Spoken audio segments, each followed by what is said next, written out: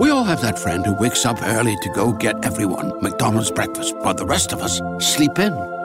This is your sign to thank them. And if you're that friend, this is us saying thank you. Now get a sausage McMuffin, sausage biscuit, sausage burrito, or hash browns. Choose 2 for $2.50. Enjoy a large iced coffee for just $2. Price and participation may vary. Cannot be combined with any other offer or combo meal. Single item at regular price. Ba-da-ba-ba-ba.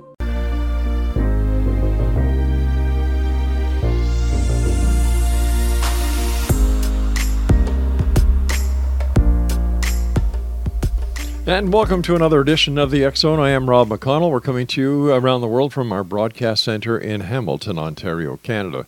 If you'd like to send me an email, xzone@xzoneradiotv.com, on all social media sites, Xzone Radio TV. To find out about the programming we have on the X Zone Broadcast Network radio side, just go to www.xzbn.net. And for the X Zone TV channel, we are on Simul TV, channel 21. My guest this hour is a gentleman that we've had the pleasure of having on the show before. John KACHUBA is his name, and he is the award-winning author of 12 books and numerous articles, short stories, and poems. John holds advanced degrees in creative writing and teaches that subject through Ohio University and the Gotham Writers Workshop. He is a member of the Historical Novel Society and the Horror Writers Association. John frequently speaks on the paranormal and metaphysical topics and is a regular speaker at universities and libraries, paranormal conferences, and on radio and TV shows. He has been a repeat guest on several of those radio and TV shows, including here in the X Zone. He has also been a faculty member at many writers' conferences and is available for future conferences and writing workshops. Now, John has also worked with writers and writing students in Cambodia, Malta, Portugal, Singapore, Thailand, and Vietnam. And we're here tonight with John to talk about his new book, Shapeshifter, A History. And John KACHUBA, welcome back to the X Zone. Great having you with us, John. Thank you, Rob. It's great to be back. So let's see. It's been a while since you've been with us. What have you been up to?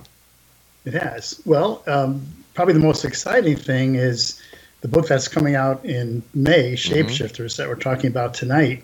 I had a chance to research that in 2017 in 8 different countries in Europe. And then a little bit earlier, actually, end of last year and beginning of this year, 5 countries in Asia. So I've done a lot of traveling to get that book done. That's been pretty exciting for me. Well, let me ask you a very basic question, and I think it's the first question I should ask you, is what is a shapeshifter? Right.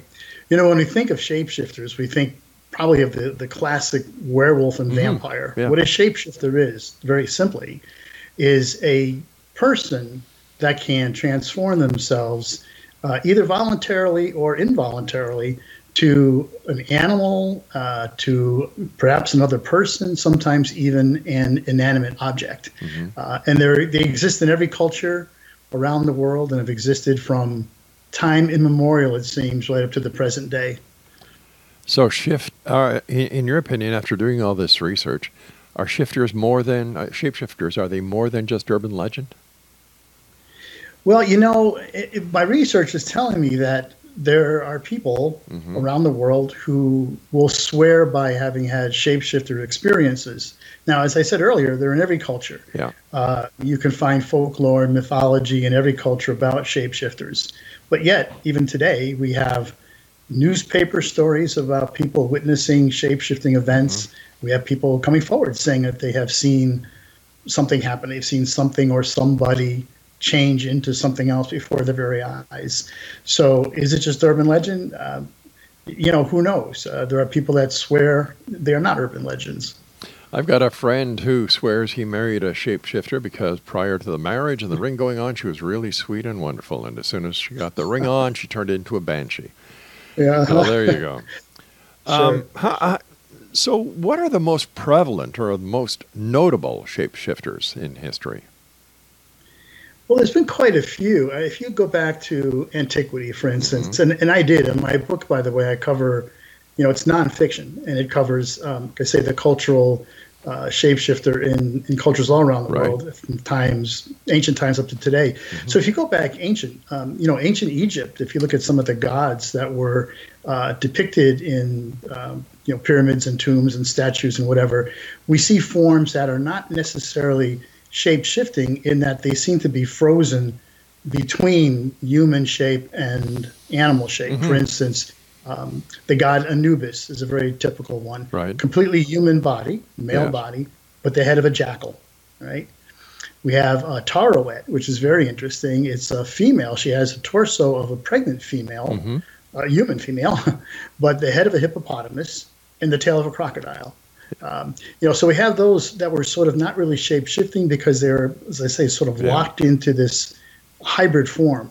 But then you look at something like Greek culture, where you have Zeus, who shape-shifted into 20 or 30 different kinds of animals throughout his career as gods of Olympia, changing into bulls, changing into swans, changing into ravens, changing into all kinds of animals, even changing into other people, and primarily to have sex with women. That was kind of his rationale for shape-shifting. But, then you go into the more common ones that we all know, like I say, werewolves, vampires. Those are probably the two that people really resonate with. And probably most of the literature that you see, most of the films and books, whatever, are about those two types of shapeshifters. Why do you think, John, people are so interested, so curious about shapeshifters and the reality that they still might truly exist even here in the 21st century? I think, Rob, part of this goes back to ancient times and our connection to the animal kingdom. Now, we're animals ourselves. We always like to think we're people, and then there's animals. Well, I don't know. My wife's called me an animal a few times in my life. Yeah, right. And we're just one of many animals out there. Yeah. But, if you look back at some of the indigenous cultures, the ancient indigenous cultures, and perhaps even some of the contemporary ones, mm-hmm. where hunters will wear the pelts or skins of animals that they're trying to hunt. They'll wear the antlers, the horns, the claws, and they'll frequently, do ritual dances and almost put themselves in a trance.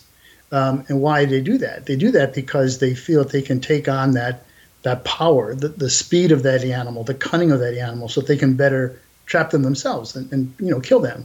So you have that kind of connection. You also have, if you look at the Norse society, the berserkers, mm-hmm. which if your audience doesn't know who these people were, these guys were really bad warriors. I mean, they were horrible. They would wear either wolf pelts or bear pelts with the head and all that, and they would go into battle in a frenzy. That's where we get our word berserk from. Oh, I see. It comes from the berserkers. These guys were crazy, and what they did. There's some evidence, archaeological evidence, that says they were probably, in addition to getting themselves sort of in a ritual state, mm-hmm. they're probably also taking some drugs, probably mushrooms, that would put them this way. But they would take on the personality of the animal. They were animals. And when they were in battle, you had to stay away from them, even if you were an ally, because they were so crazy in battle that they'd kill anything that came near them. In fact, the Scandinavian countries back in probably I'm guessing about the 12th century or so, actually had to outlaw berserkers because they were so dangerous. So we have this connection, we have this animal connection, and it's because we recognize some of the powers and abilities that animals have. So I think that's part of why we are attracted to the idea of shapeshifter, sort of being an animal again, in a way. But I think there's something else involved too. I think that for the most part, shapeshifters sort of represent our darker side. All of us are good and bad, we're moral, we're immoral, right? We're a mix of things. It's society and our laws and our sense of morality, perhaps our religion, that keeps us in line. That says you don't go out and kill your neighbor. Mm-hmm. You don't do that. You're not supposed to do that. But the shapeshifter allows you sort of that freedom, in a sense of a fantasy, to kind of indulge in those darker side urges, let's say. And I don't mean that you actually go out and do it, but by watching a shapeshifter movie or something, perhaps you can relate to it that way. But also, I don't want to just harp on the darker side, because shapeshifters also can be something good. It could represent something that you are not right now, and mm-hmm. something you desire to be. something better than what you are. So there's that too. It's sort of wish fulfillment in a way, that a shapeshifter character can represent something that you want to be in your nightmares, or that you want to be when you go to church. One or the other. So is it safe to say, and I've got about 20 seconds before I have to go for my first break, is it safe to say that shape-shifting, for the most part, is a matter of mind over matter? Well, it is. I think there's two things. There's an external shapeshifter. These are terms I've given, but an external shapeshifter where there's actually a physical outward change where, Werewolf in London, the movie, the guy turns into a werewolf, okay? But there's also what I call an internal shapeshifter. All right, let's hold it right there, John. We've got to take our first break. X Zone Nation, John KACHUBA is our special guest. We're talking to John this hour about his new book, Shapeshifters, A History, his website, johnkachuba.com. And John and I will return on the other side of this break as we continue here in the X Zone from our broadcast center and studios in Hamilton, Ontario, Canada, on XZBN and Simul TV. I'm Rob McConnell. Don't go away.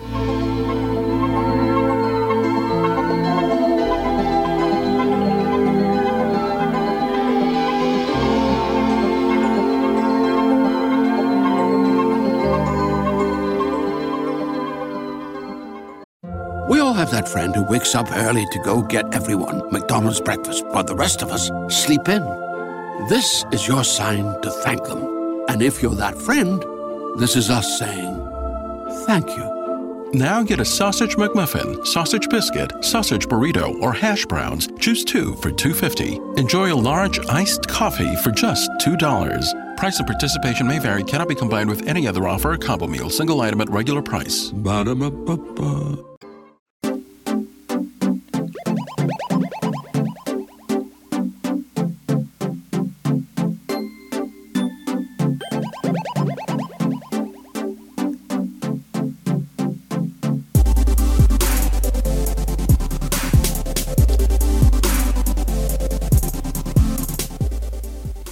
X Zone Nation, there's something about a shapeshifter, a person who can transform into an animal, that captures our imagination, that causes us to want to howl at the moon or flirt through the night like a bat.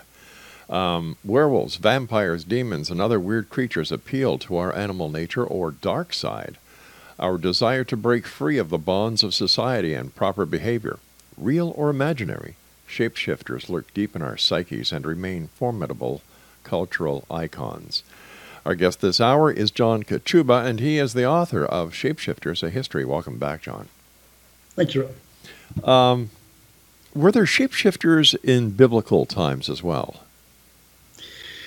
There were. One of the most common examples is an involuntary shapeshifter. I can think of the story of Lot's wife, right, where Lot and his wife are told to leave the burning cities of Sodom and Gomorrah and not look behind them. And of course she does, and she's turned into a pillar of salt. That's shapeshifting. I don't think that was what she wanted to happen. It's an involuntary thing. But there are certainly other elements in the Bible. And in fact, one of the most interesting things is recent study by, I'm sorry, the name escapes me right now, but it's in the book, a recent study of some Coptic literature, Coptic, actually, papyrus that was found thousands of years old, that was just recently found. In translating this, it seems to indicate that Jesus may have been a shapeshifter. And I know that's not going to go very well with a lot of members of your audience, and I'm not claiming that that's true. We understand. I'm just saying that this is research now. Now, how would we explain the shapeshifting of Jesus? Into what? Well, for one thing, the way these scraps of paper translate, and I'm going to paraphrase it because I don't have it directly in front of me, but one said, describing him, was that they said, he's red at one time, white at another time, that he's old, that he's young. It seemed to describe him in various forms as a human, but various forms of humanity, which would indicate shapeshifting, because again, a shapeshifter can change into another human form. It doesn't have to be directly to an animal. Right. But one of the mysteries too is when there's after the resurrection in the Bible, it says Jesus is walking along the road to Emmaus.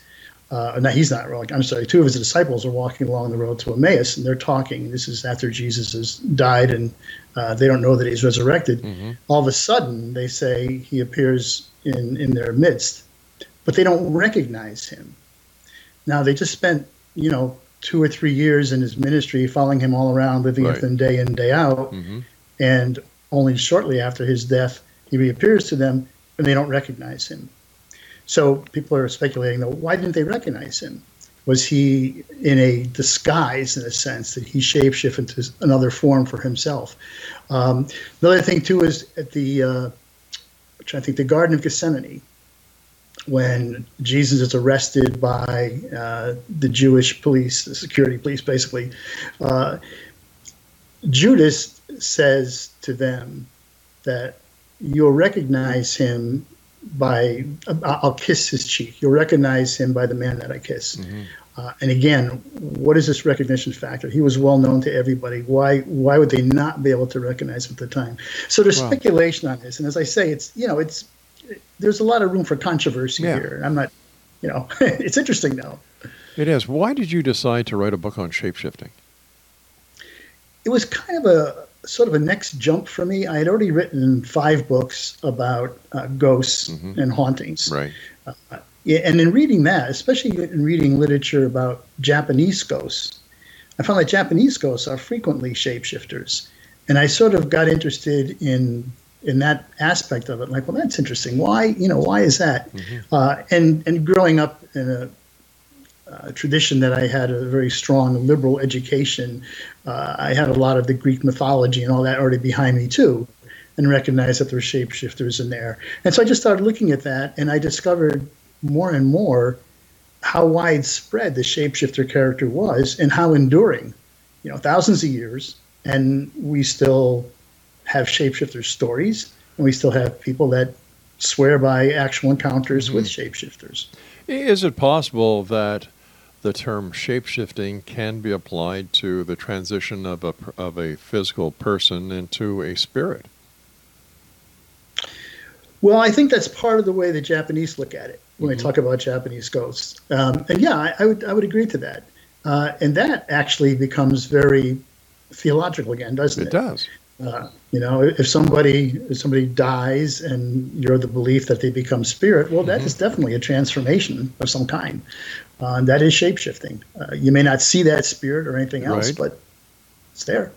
Right, because back in the olden days, the people really didn't have any concept or actual idea about physiology, what happens at a time of death. Well, neither do we to a certain extent, but we're certainly more ahead than we were back then.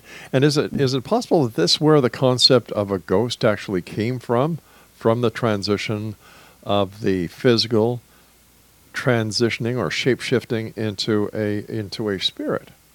And if a person at the point of their death can shape-shift, why do we think that it's always has to be the spirit of a person? It could be into another animal, another being. That this opens up the door to so many possibilities. Right. Well, and actually, if you want to talk about reincarnation, sure, there's that where you may not necessarily come back in another life as a human. You may come back as an animal or something, or higher, more developed human, or whatever. So, yeah, I think there's some possibility to what you're saying. Obviously, we don't know. Yeah. So tell me, in your opinion, Dracula, myth or reality? A little bit of both. So part of my research for the book, one of the countries I was in was Romania. And I checked out all the Dracula sites. I was at the home where he was born in Sighistora, the house where he was born.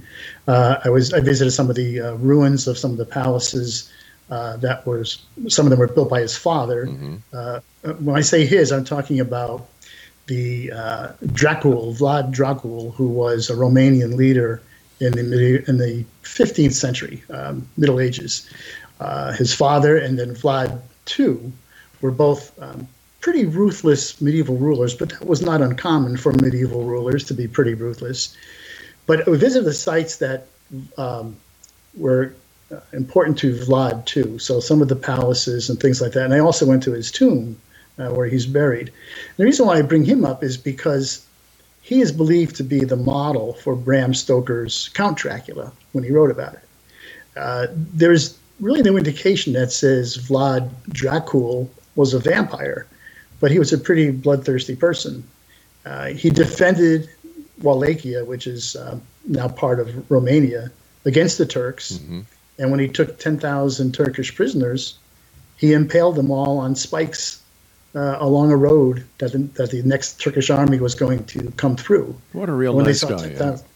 When they saw 10,000 of their fellow soldiers impaled on poles, they left, So there's stories that grew up around him being not only bloodthirsty, but maybe being something else. And Dracul, Dracul, which was their actual family name, in Romanian translates to the devil. So really? That. So is it a myth? Well, a lot of stories, I said, came up around him after he died, and centuries after stories developed because of his bloodthirsty nature. Now, there are people in Romania that will tell you that, yeah, he was something else. He was not just human. He was some kind of a devil or vampire or spirit of some sort. So that's out there, You just brought up something very interesting. Can shape-shifting be applied to a person who is unpossessed, who becomes possessed? They transform from they shape-shift from a person into a demonically possessed person. Well, I don't. I think it's possible. One thing that does happen, if you look at all the literature about shapeshifters, I started mentioning a little bit earlier, there's voluntary shapeshifters and involuntary shapeshifters. And the voluntary ones are the shamans, the wizards, the witches, whatever you want to call them in society, that were able to, that had the power to do it, that can change themselves. The involuntary ones were the ones that were frequently cursed by those same people sometimes. So we think of a werewolf, right? Every time the full moon comes out, he turns into a werewolf, despite he doesn't do that voluntarily. It's a curse. You think of even some of the fairy tales, like the Frog Prince. This poor guy's turned into a frog by a witch. Beauty and the Beast. The beast is not a beast. He's a prince that's turned into it, again, by a witch, a curse. So there's that. So if you can curse a person to become something other, an animal or whatever, why couldn't you curse them, I suppose, to be possessed? Although that term possession is a little bit, it's fraught with different meanings. I mean, a lot of times we're talking about somebody who really has some kind of diabolical entity that has entered him. Well, but that would change him, wouldn't it? It would certainly change him. All right, stand by, John. You and I have to take our break at the bottom of the hour for the news. Next on Nation, John KACHUBA is our special guest this hour. www.johnkachuba.com. And John and I will be back on the other side of this news break as we continue talking about shape-shifting here in the X-Zone from our broadcast center and studio in Hamilton, Ontario, Canada. I'm Rob McConnell. Don't go away.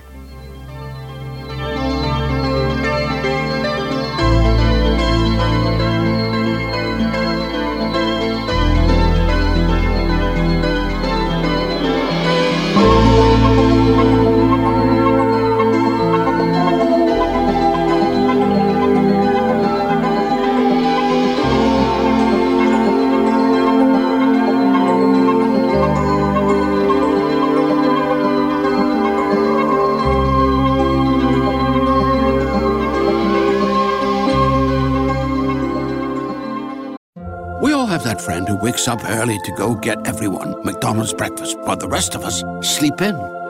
This is your sign to thank them. And if you're that friend, this is us saying thank you. Now get a sausage McMuffin, sausage biscuit, sausage burrito, or hash browns. Choose 2 for $2.50. Enjoy a large iced coffee for just $2. Price and participation may vary. Cannot be combined with any other offer or combo meal. Single item at regular price. Ba-da-ba-ba-ba.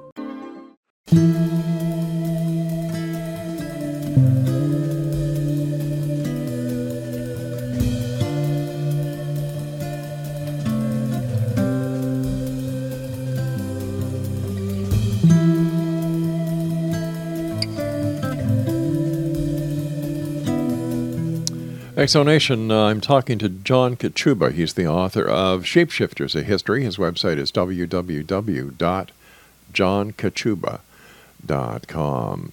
All right, let's switch a little bit from the past and let's get into the present, because I'd like to talk to you about the alien or the reptilian alien shape-shifting that we hear about these days from people who are right into ETs, UFOs, and alien abductions. Right. This is a theory. Reptilian alien shapeshifters. The whole idea is a theory that's put out by a guy in England named David. I don't know how you pronounce his last name. It's Ikes? Yeah, okay, Ike like bike. Okay, I thought that was it. I didn't want to insult him by pronouncing his name wrong. And basically the theory is that, eons ago, millions of years ago, I don't know how long, but very long time ago, Earth was visited by aliens of sort of a reptilian nature. And they came to Earth, basically settled here, and mated with the proto-humans that were here at the time, whatever they looked like, And this race is still with us in Earth, living among us, hidden, but carrying these reptilian alien genes. And they are apparently able to shift into reptilian form. And the interesting thing about this theory is that, according to, is it Ike's? Is that what you said? That's right, David Icke, yeah. According to Ike, the idea is that a lot of these shapeshifters, these reptilian alien shapeshifters, have achieved some success as famous athletes or actors or artists or politicians. And royalty. And royalty. What's He that? believes the Queen of England is a reptilian. Yes, right. Quite right. The Queen of England, Barack Obama, supposedly. I think I don't know who the other was, but there's several around the world, and it's an interesting theory. What's really interesting about it is that there are millions of people that subscribe to newsletters and websites and all that talking about this. Well, sure. And if you go on the internet and just plug in reptilian alien shapeshifter videos, Right.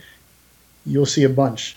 And what people will show you is a change in the eye. They'll show you the human eye becoming sort of like a snake eye. The pupil changes, everything. And of course, we know you can do a lot with Photoshop, and Sure. you can certainly alter videos and everything. So I personally don't put a lot of stock in this theory, but a lot of people do. Neither do I. I give it no credibility whatsoever, and I think David Icke, Okay, it's stronger than I was going to say, but I call it as it is. I call a spade a spade. And if anything, I think David Icke is a charlatan out there. He's got his little groupies. He's found his little niche in a market that is so easy to get a following with today, because in my opinion, the internet is the largest septic tank that mankind has ever created, because there's more crap in it than anything else. Yes. And my question to David that I never got an answer on was, are you a reptilian? Well, that's a good point. Yeah. How does he know so much about it, right? Well, the person who writes nonfiction creates, has a creative imagination and can write about anything, create his own characters, and he knows it better than anybody else. And I think this is what happened with David. I think that he decided that this was a little niche. The aliens were taken, the Greys were taken. So why don't we come up with a different race? Unfortunately for David, there is no scientific evidence whatsoever to give any of his theory any credibility. Right. So it's rather sad to see so many people being taken by such a vivid imagination. And, I've often wondered what that tells us about society. Are we that desperate for an alternative that we're willing to accept anything? Oh, well. Yeah. I think in some ways that's sort of where the shapeshifter comes in, too. Yeah. If we're not satisfied with who we are and what we do and the person that we are, and we put our faith in sort of a shapeshifter, what is that saying about us? Exactly. Our shapeshifter, I would imagine then, when somebody puts on a Halloween costume and they go out going door to door, that they are in fact taking the role of a shapeshifter. Well, yeah, they are. I mean, there's a strong connection there, and I have to say that I'm a major fan of Halloween. Yeah. And every year, my wife and I do a massive Halloween party in costume. So there, but I do think there is something to it. I think that if we accept the fact that we sort of virtually take on the aspect of a character, then what better way to do it than behind a mask and a costume, right? I mean, it's a safe way to do that if you want to talk about sort of safety. But an interesting thing is that in the 18th century, masquerades were banned in England. A masquerade came to England from Italy. And that alone was bad because the English did not like Italians, and it was Protestants versus Papists and all that. So there was a lot going on there. But they considered Italians to be completely immoral. And being half Italian, I would argue that point. But sure. Anyway, yeah. But so they banned the masquerades in the 18th century because people were coming to them, obviously, in masquerade. They were coming in costume, and they were able to do pretty much whatever they wanted to do. They took liberties with each other, between sexes, and, people in authority, lower people, whatever. They took all these liberties that were frequently immoral, illegal, and became a real problem. So they were acting out instead of just putting on the mask and costume and letting it go with that. They were truly acting out that persona that they were taking on. So there's that, which kind of leads me into cosplay, which is a big thing. There's cosplay conventions, and people spend millions and millions of dollars every year. Tell our listeners more about this, because I'm sure there's listeners cosplay around the world who have no idea what it is. Cosplay is it's people taking on the characters of anime figures or figures from movies, figures from Comic-Con, comic books, and they'll dress like those characters. I mean, right to the nth degree. They'll dress like those characters, and they will act like those characters. So if one of those characters speaks some weird alien language and you address him in English, he's going to answer you in this alien language, and he's not going to talk to you in English because that's not who he is. And these people, I mean, it's fun for them, and I have no qualms about them doing it. But there are huge conventions held all around the world where these cosplayers, and that's short for costume, COS, it's cosplayer. These cosplayers get together and they have different workshops and they show movies and everything else, but everybody is dressed up. So if there's a cosplay convention anywhere near your town, it's just worth it to go just to see that.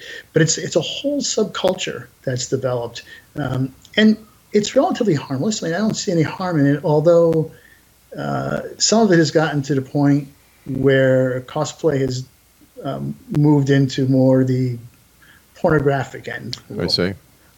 Well, isn't it safe to say then, for example, Patrick Stewart in real life, when he plays Captain Jean-Luc Picard and dons the uniform of a Starfleet officer, that he is in fact a shapeshifter? Well, he is, and he's in that role. But I think the difference with him, and maybe it's the same thing as a cosplayer, but I think when he takes off that uniform at home, that costume, I think he's not that character anymore. Cosplayers, I'm not sure, because in addition to that, there's games they play and everything else, and there's magazines they get and newsletters, and they're really into that culture more. But they are, in fact, acting. All right. So what about these people who partake in the War of 1812? They get fully costumed, and they make sure they have the right kind of rifle, and they want to look the same. Isn't that shape-shifting as well? Yeah. Oh, yeah, absolutely. I would say so. I mean, they're historical reenactors is what they would call themselves. And that's fine, but they certainly are shape-shifting. And in the true sense, because, again, it's not just the uniform. Yeah. But, the hardcore guys that do this and women that do it, again, they use equipment and everything from that time period. They cook food from that time period. They live in tents or whatever from that time period. So they're very much into that. So can we also say that people who partake in virtual reality games online are also shape-shifting, except they're just using the digital version instead of the costume to become shapeshifters? Yeah, I think you can make a case for that too, and that to me is more what I'd call the internal. Because obviously you're not turning into some superhero when you're sitting in your chair playing the game. But to them, they are. Mentally, They are. yes, right. Mentally, you are. Yeah. Right. Exactly. So what are we saying here? That we're looking at something that could be a danger in society when you've got these people actually believing there's somebody else and they're escaping reality using costumes or using the digital world, virtual reality. Are we seeing a trend that we're getting more to the woo-woo side of reality than the hardcore basic reality of looking at the problems and saying, this is how it's solved, but it's easier to run into a costume? Yeah, well, I think there's two things there. I think to your second point, your last point, I think, yes, I think for some people it is easier just to say, I can't deal with this, so I'm going to go into costume and go into a fantasy world. All right, is there a danger? We're going to let you talk about the second part when we come back from our final break. Okay. Exonation, John KACHUBA is our special guest. His book is Shapeshifters, A History. His website is johnkachuba.com. And we'll be back as we wrap up this hour here in the X Zone on the X Zone Broadcast Network and Simul TV. On the other side of this break, don't go away.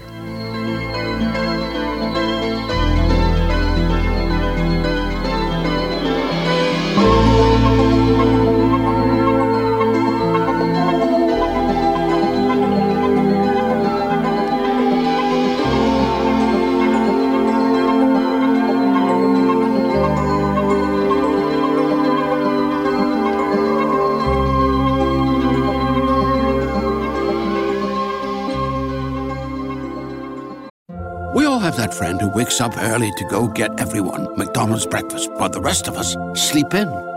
This is your sign to thank them. And if you're that friend, this is us saying thank you. Now get a sausage McMuffin, sausage biscuit, sausage burrito, or hash browns. Choose 2 for $2.50. Enjoy a large iced coffee for just $2. Price and participation may vary. Cannot be combined with any other offer or combo meal. Single item at regular price. Ba-da-ba-ba-ba.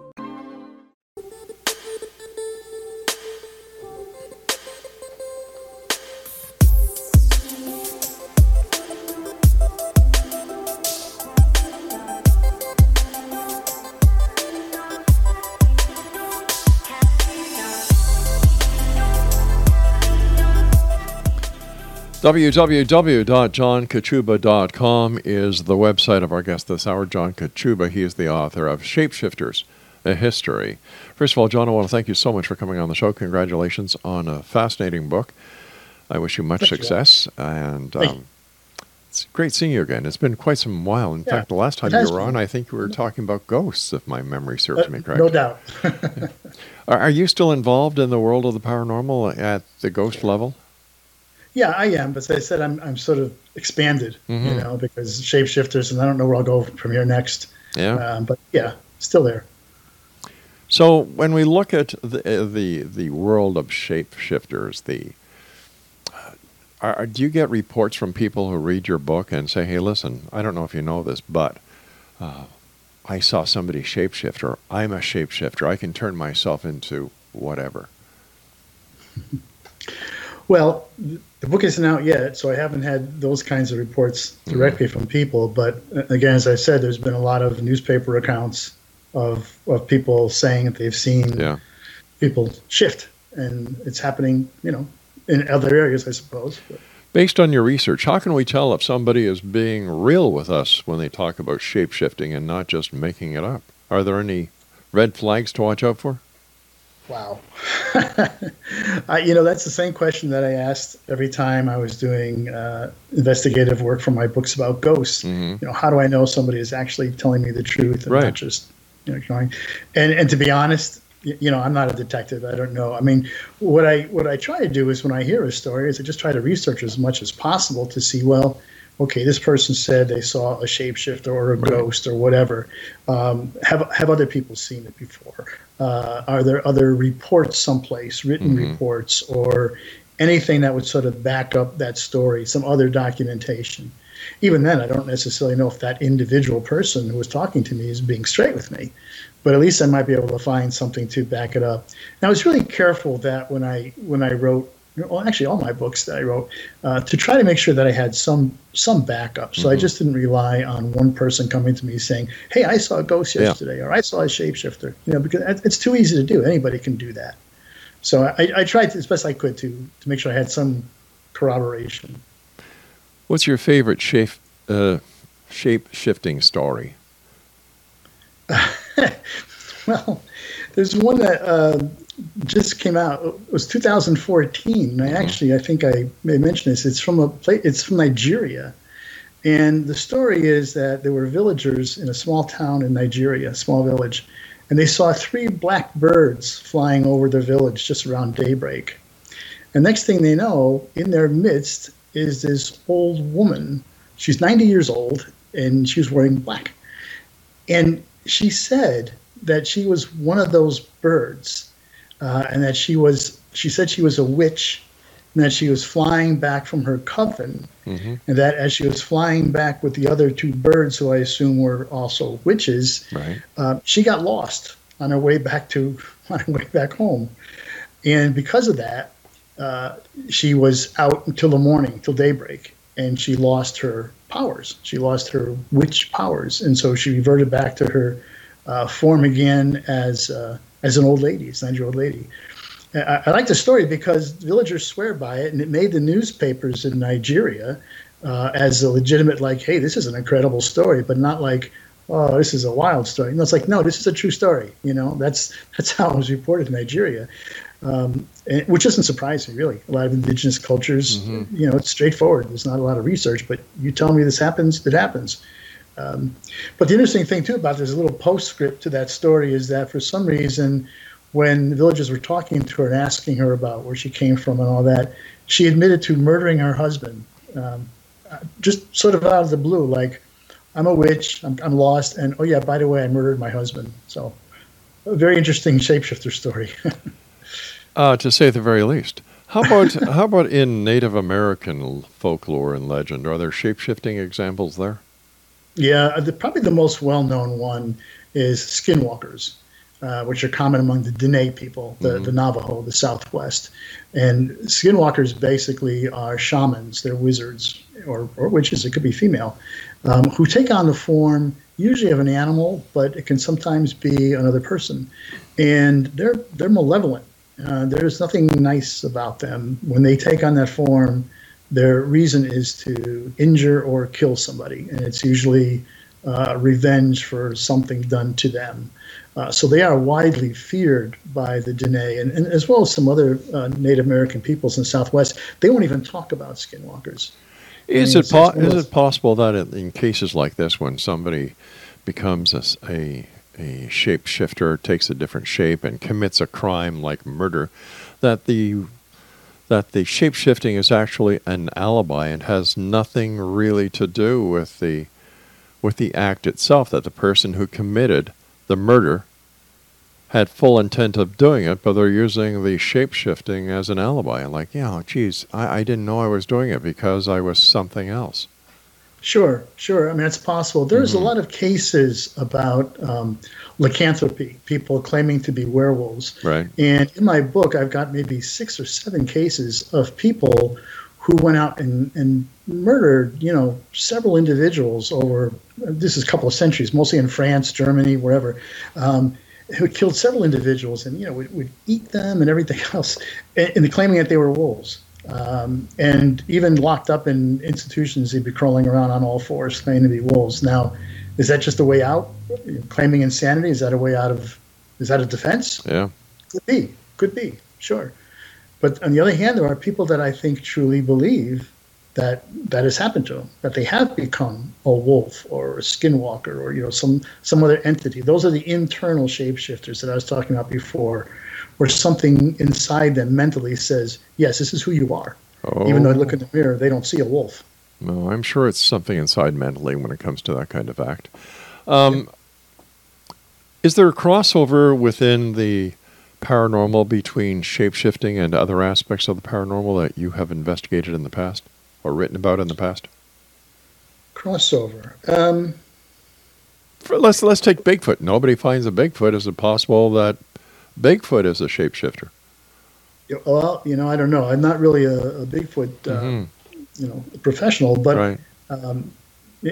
I suppose it's possible. I tend to believe that Bigfoot is just some species of animal that has just evaded us for centuries, Right. and that just happens to be some other ape or something that we don't know about yet. But What would you like to tell the listening audience of the X Zone Nation now about shape-shifting, and also tell them where they can get a copy of your book? Sure. Well, the book will be out at the end of May, early June, and it actually can be pre-ordered right now at my website, which is, as you mentioned before, johnkachuba.com, or it can actually be ordered from the University of Chicago Press, who is the distributor for the publisher here in the U.S. It's actually being published in the U.K. So that'll be around, and I'll be speaking, in universities and libraries like I always do, conferences. So all that information is on my website too, and I hope that people will check my schedule of appearances and come see me and hear what I have to say. And I'd like to hear what they have to say. I'm always interested in the stories that people tell me when I make my presentations. So what's next for you? Well, I'm working now primarily in fiction. Actually, I didn't mention it, but I had a paranormal novel that was published last year called Dark Entry, and it's based on an actual location in Connecticut. I took some fictional liberties with it, but Right. So I'm working in fiction primarily with some novels, and they always have a paranormal or ghostly element in it, it seems. Why do you think there are so many people today in the 21st century so interested in the paranormal, ghosts, Bigfoot, UFOs, things that go bump in the night? Yeah. I think this goes back to something we sort of hit on before, that, when times are not looking that great, there's a lot of discontent in America right now, and other countries of the world too as well. And I think a lot of times they're overwhelming, or we think they're overwhelming, and we don't know how to react to them. So rather than react to them, we look for something else. And we look for something outside ourselves, something that we don't have to try to analyze, something that is beyond us. And that's the paranormal. I mean, it could be, maybe religion or something else like that too. But I think a lot of people turn to questions of, what's out there in terms of the afterlife, or are there other spirits? Are there other entities besides us? Is there life on other planets that's visiting us? All those kinds of questions. What's Bigfoot?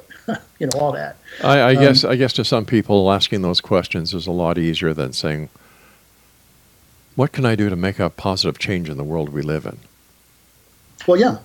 I mean, there's people that do that, and I hope there's more of them. But there are other people that, it's overwhelming. You just can't deal with it. So you do something else. You go outside yourself in a different way. John, once again, I want to thank you so much for joining us. Great talking to you again. Continued success. And once again, tell our listeners your website and how they can get your book when it comes out at the end of May. Sure. www.johnkachuba.com. You can get the book directly that way, or you can pre-order it now. It'll be out in the bookstores in May and June. It should be in pretty much most local bookstores, so just ask for it there. It's on Amazon. It'll be all over. You can easily find it. John, take care of yourself, and thank you very much for joining us. Good seeing you again. Thanks. Take care. X Zone Nation, our guest this hour has been John KACHUBA. Once again, if you'd like to find out more about John, www.johnkachuba.com. Now, I'll be back on the other side of this commercial break with the news as we continue here in the X Zone from our broadcast center and studios in Hamilton, Ontario, Canada. Shape-shifting. Are you a skeptic or are you a believer? Let me see here. Shape-shifting. I'll have to go with, I've got to take the skeptic side on this because I'm a realist. I even use my real name. I am Rob McConnell. This is the X Zone, and we'll be back as once again we cross the time-space continuum to this place that I call the X Zone. Until then, always keep your eyes to the sky and your heart to the light. Good night, everyone.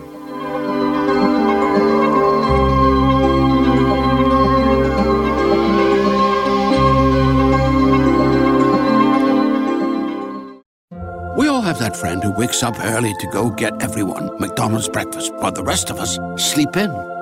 This is your sign to thank them. And if you're that friend, this is us saying thank you. Now get a sausage McMuffin, sausage biscuit, sausage burrito, or hash browns. Choose 2 for $2.50. Enjoy a large iced coffee for just $2. Price and participation may vary. Cannot be combined with any other offer or combo meal. Single item at regular price. Ba-da-ba-ba-ba.